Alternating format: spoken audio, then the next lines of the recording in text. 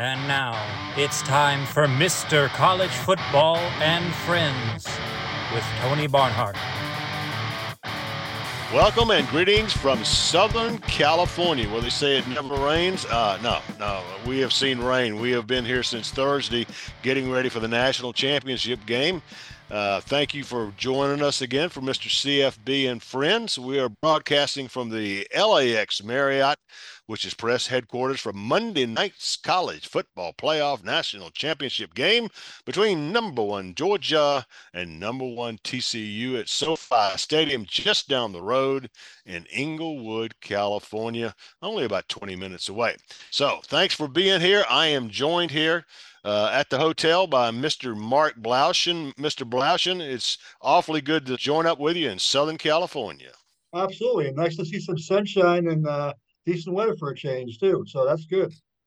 All right. Joining us by Zoom is our intrepid traveler, Herb Gould. We saw him last night at a dinner. I'm going to tell you about that in just a minute. I do want to mention that the locksmith, Tom Lucci, cannot be with us today. He is out on assignment. So we will have a wonderful show. Now, first of all, I want to tell all of you who listen to this podcast regularly that we had a special dinner last night. Herb and his wife Liz were there.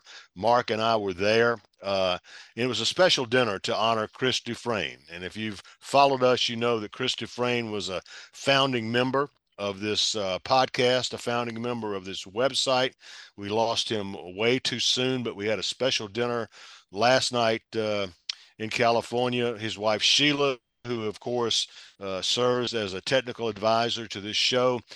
Sheila was there. She was there with two of her sons and other family members. And so we really enjoyed our time with Sheila, and it was great to have Herb and Liz there and all the folks with us. And it was Herb, it was a special night. It really was. Yeah, absolutely. I mean, it's you just sometimes you don't know what to say, but Sheila and Drew and Joey are just it's just I admire them even more than ever. I love them to death, that for the strength that they've had, the way that they have processed the loss of Chris, and it was just an inspiring evening.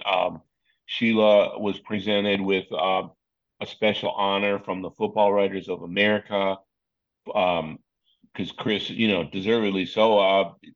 Sports writer, correct? What's the exact terminology in our FWA Sports Writers Hall of Fame? Yeah, it is the Burt McGrain Award that is given to someone who has served the membership, served the game really, really well, and it signifies induction into the College Football Writers Hall of Fame. And certainly, given what Chris meant to all of us, to all the football writers, it's only fitting that he should be in with the Hall of Fame. Mark Blaushin, you were there, had a chance to honor Chris and Sheila and the boys and the other family members. It was a special night. It was, and it brings back the whole thing. We all have stories about Chris, especially, and Sheila and the boys. So it was a nice thing. It was nice to do it on their home turf, so to speak. So, and everything went well. I'm happy we did, and finally could get that, another honor for Chris. Well, here we go. Let's break down this game now. We are here to see a national championship game. The storylines are set. Georgia's trying to win its second straight national championship. That would put them in some very select company. Just quick, in case you weren't familiar, it's been done really three times in the modern era that they have won back. A school has won back-to-back national championships. Those are, of course, 1994, 1995 Nebraska, 2003, 2004. Southern Cal, and of course Alabama in 2011, 2010, and 2011. So that is very special company. Let's start here. It would be Kirby Smart's second national championship at Georgia, his third national championship game since 2017, only his second season. Mark Blaushin, Kirby Smart. What would this mean for Kirby Smart and the Georgia program to sort of get in this rarefied air? Well, it puts him into the next category, which is the dynastic type thing with the Nick Saban neighborhood. I mean, it's going to be those numbers that you read. I mean, and what we've done over the last, say, 6 or 7 years. I mean, that's pretty hard to will be pretty hard to top. Two national championships in a row, and three appearances, and so many incredible wins and against the competition.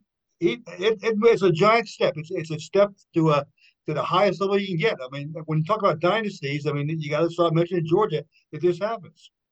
Well, did I mention that Kirby Smart, if he wins Monday night, will get $1 million bonus? He's already gotten a $750,000 bonus, and they'll add another 250 if he wins on Monday night. Kirby Smart, by the way, I did a story. I'm doing a story that's going to appear on our website probably either on Saturday or Sunday. Kirby Smart's first job as a coach, not long after he got out of college. His first job was at Valdosta State as a defensive backs coach, making $8,000 a year. Now he may get a bonus of $1 million on Monday night, and he makes $10.6 million a year. That's not bad. That's not bad. Hey, guys, the other storyline we're looking at, there's several others. Obviously, we have to mention Stetson Bennett and what he's done at Georgia. He is 29, and if he wins, he'll go 29-3 as the starting quarterback at Georgia with 2 national championships. So I ask you, Herb Gould, if Stetson Bennett wins Monday night, in addition to another national championship, does he ever pick up a dinner check for the rest of his probably would put him life? in some pretty rarefied air. You're probably the one better qualified to answer that. But I mean, because as we know, I mean, Georgia is a program that has had the potential to do this for a long, long time, and I think that was one of the reasons for some of the unrest before Kirby Smart took over the program, was that they knocked on the door, but the door did not open, and now that it has, there's no more loyal fan base. As I think I sent you a photo the other day. I was driving down through Redondo Beach, and we saw a bunch of Georgia flags flying outside of a saloon. That should give you an indication of just it's pretty monumental, as you guys have mentioned, to win back to back in a competitive era like we have now. And not only that, but to do it out of the SEC, where Alabama is perennial, and LSU and Auburn. You go down to Tennessee this year. I mean, there's always somebody that is ready to take over in the SEC, and to hold them off and do it again for a second straight year would be just unbelievably big accomplishment. Now, Mark Blouchard, Georgia fans got some bad news yesterday. They found out in the same day, not only can they not tailgate at SoFi Stadium, but UGA, their mascot, their famous, one of the most famous mascots in all of college sports, their revered mascot, UGA, Mark, will not be able to make the trip to Southern California.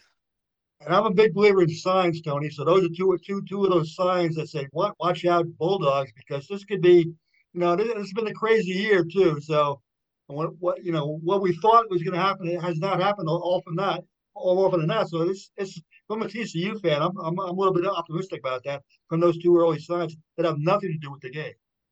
That's right. The other thing I'm looking at, we're always looking for keys in a game like this, and as I look down the TCU depth chart, 2 words stick out in my mind: Quentin Johnston. Yep.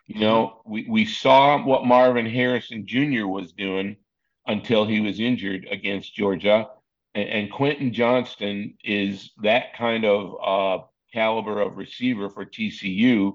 He goes 6'4". They have another receiver, Savion Williams, who's a pretty darn good guy, goes 6'5". They have those big receivers.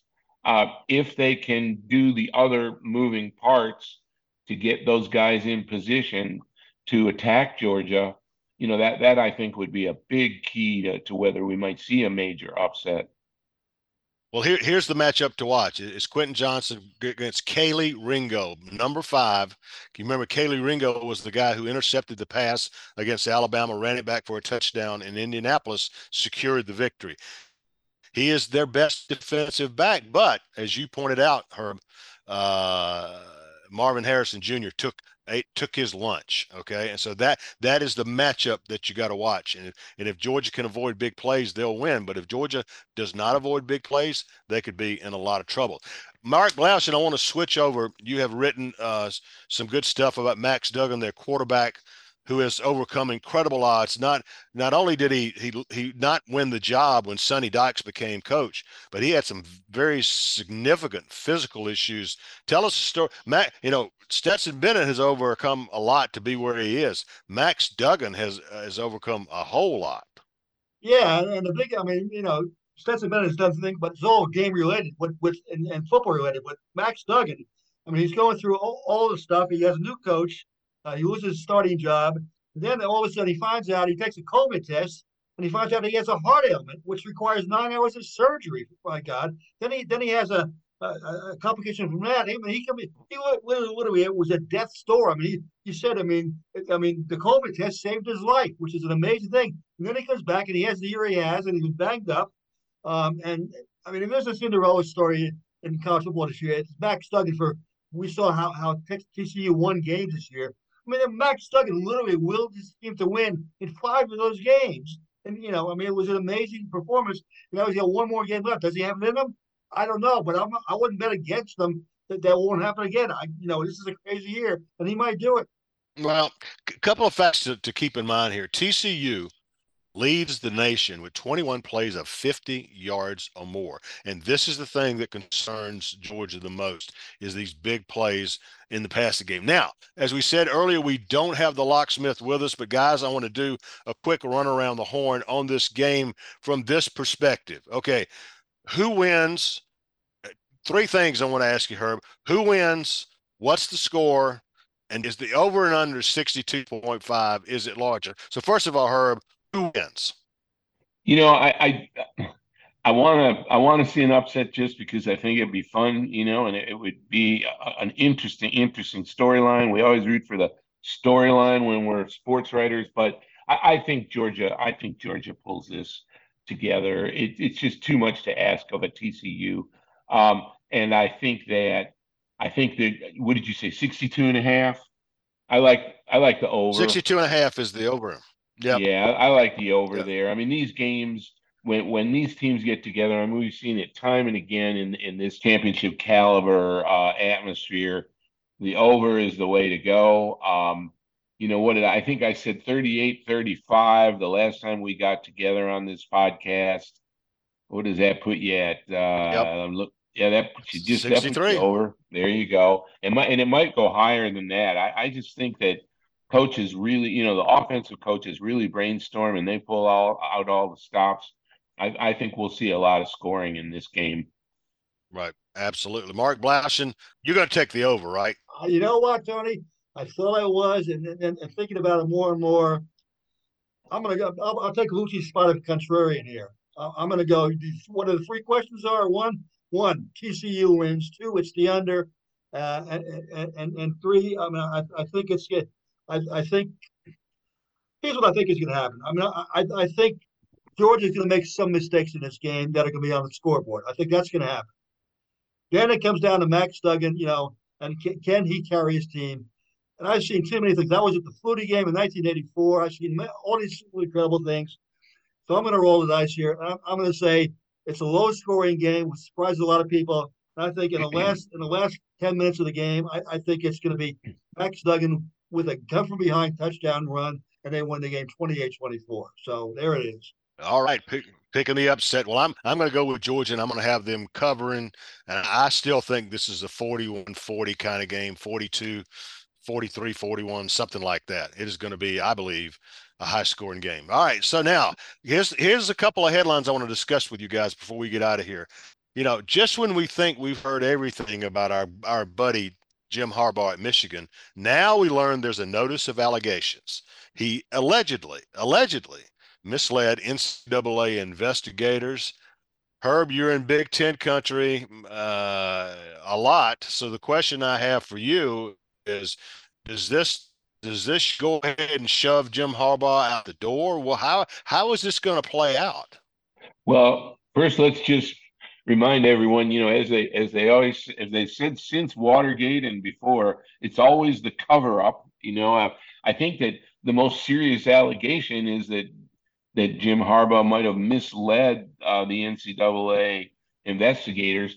I think that, as we discussed on our previous podcast, there were some rumors about Harbaugh going to the NFL. I didn't really buy them entirely as without this investigation and cloud, but I think that makes it more likely that he might leave.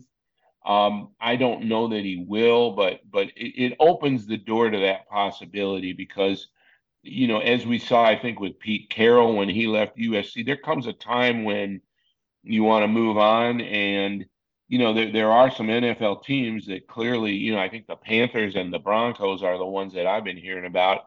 Clearly, might have that kind of interest in a Jim Harbaugh. So, I'm not sure that he's going to go, but I think that, having an investigation cloud makes it even, more of a possibility. No doubt. No doubt. Hey, Mark, Notre Dame's got him a starting quarterback. Sam Hartman, all-time Wake Forest passer, is headed to South Bend. And I think he's in his 5th year of eligibility. Here's my question. Why is he going to Notre Dame instead of entering the NFL draft? Why is that?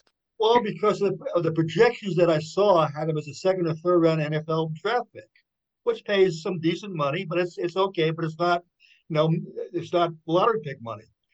If he goes from Wake Forest to Notre Dame, if he's a Notre Dame starting quarterback, which I think he will be, his NIL money, I think, will far surpass anything he can make as a pro player.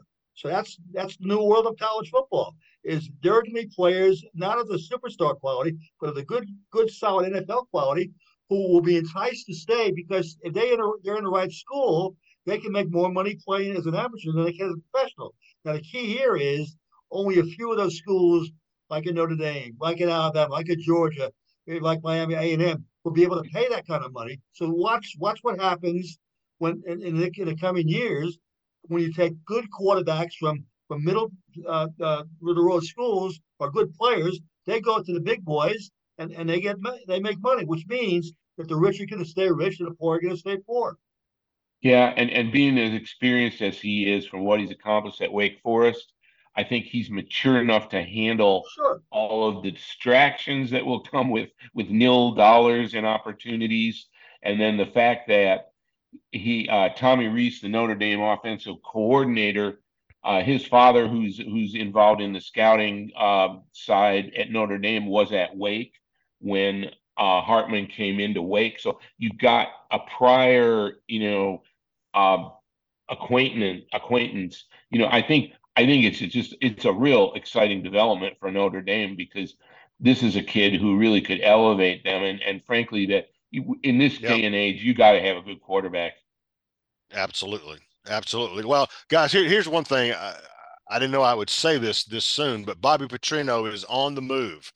1 month after being at UNLV as the head coach, he has taken the offensive coordinator's job at Texas A&M, working for Jimbo Fisher, gonna be calling the plays. Can you say desperation? This move absolutely reeks of desperation for Jimbo Fisher. And you know what? If this thing goes south, and it could, right now they'd owe him $85 million. I think they'd only owe him like $81 million.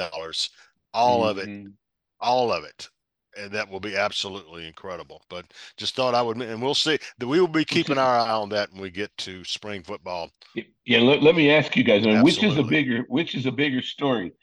Bobby Petrino goes to A&M and does really, really well, or Bobby Petrino goes to A&M and does really, really poorly? I mean, it's just after all the things A&M's gone through this year. What do you think? Well, if things don't go well, will they just fire Jimbo and make Petrino the head coach? I don't think so. I think they're going to have they will have to start all over. You talk about start all over, $85 million lighter. So, is this a great country or what? Holy cow! All right, guys, that's going to do it. We got to get out of here before we do any more damage. Thanks once again to our sponsor, Games, apbagames.com. Thanks to our technical staff of David Amaral, Sheila Dufresne, the aforementioned, and my bride, Maria Barnhart. We hope to be back next week, and we'll put a wrap on the entire 2022 regular season. Folks, have a great national championship game. It's going to be fun. For Mark Blausch and Herb Gould, this is Tony Barnhart. Thanks for joining us on Mr. CFB and Friends. Be safe and carry on.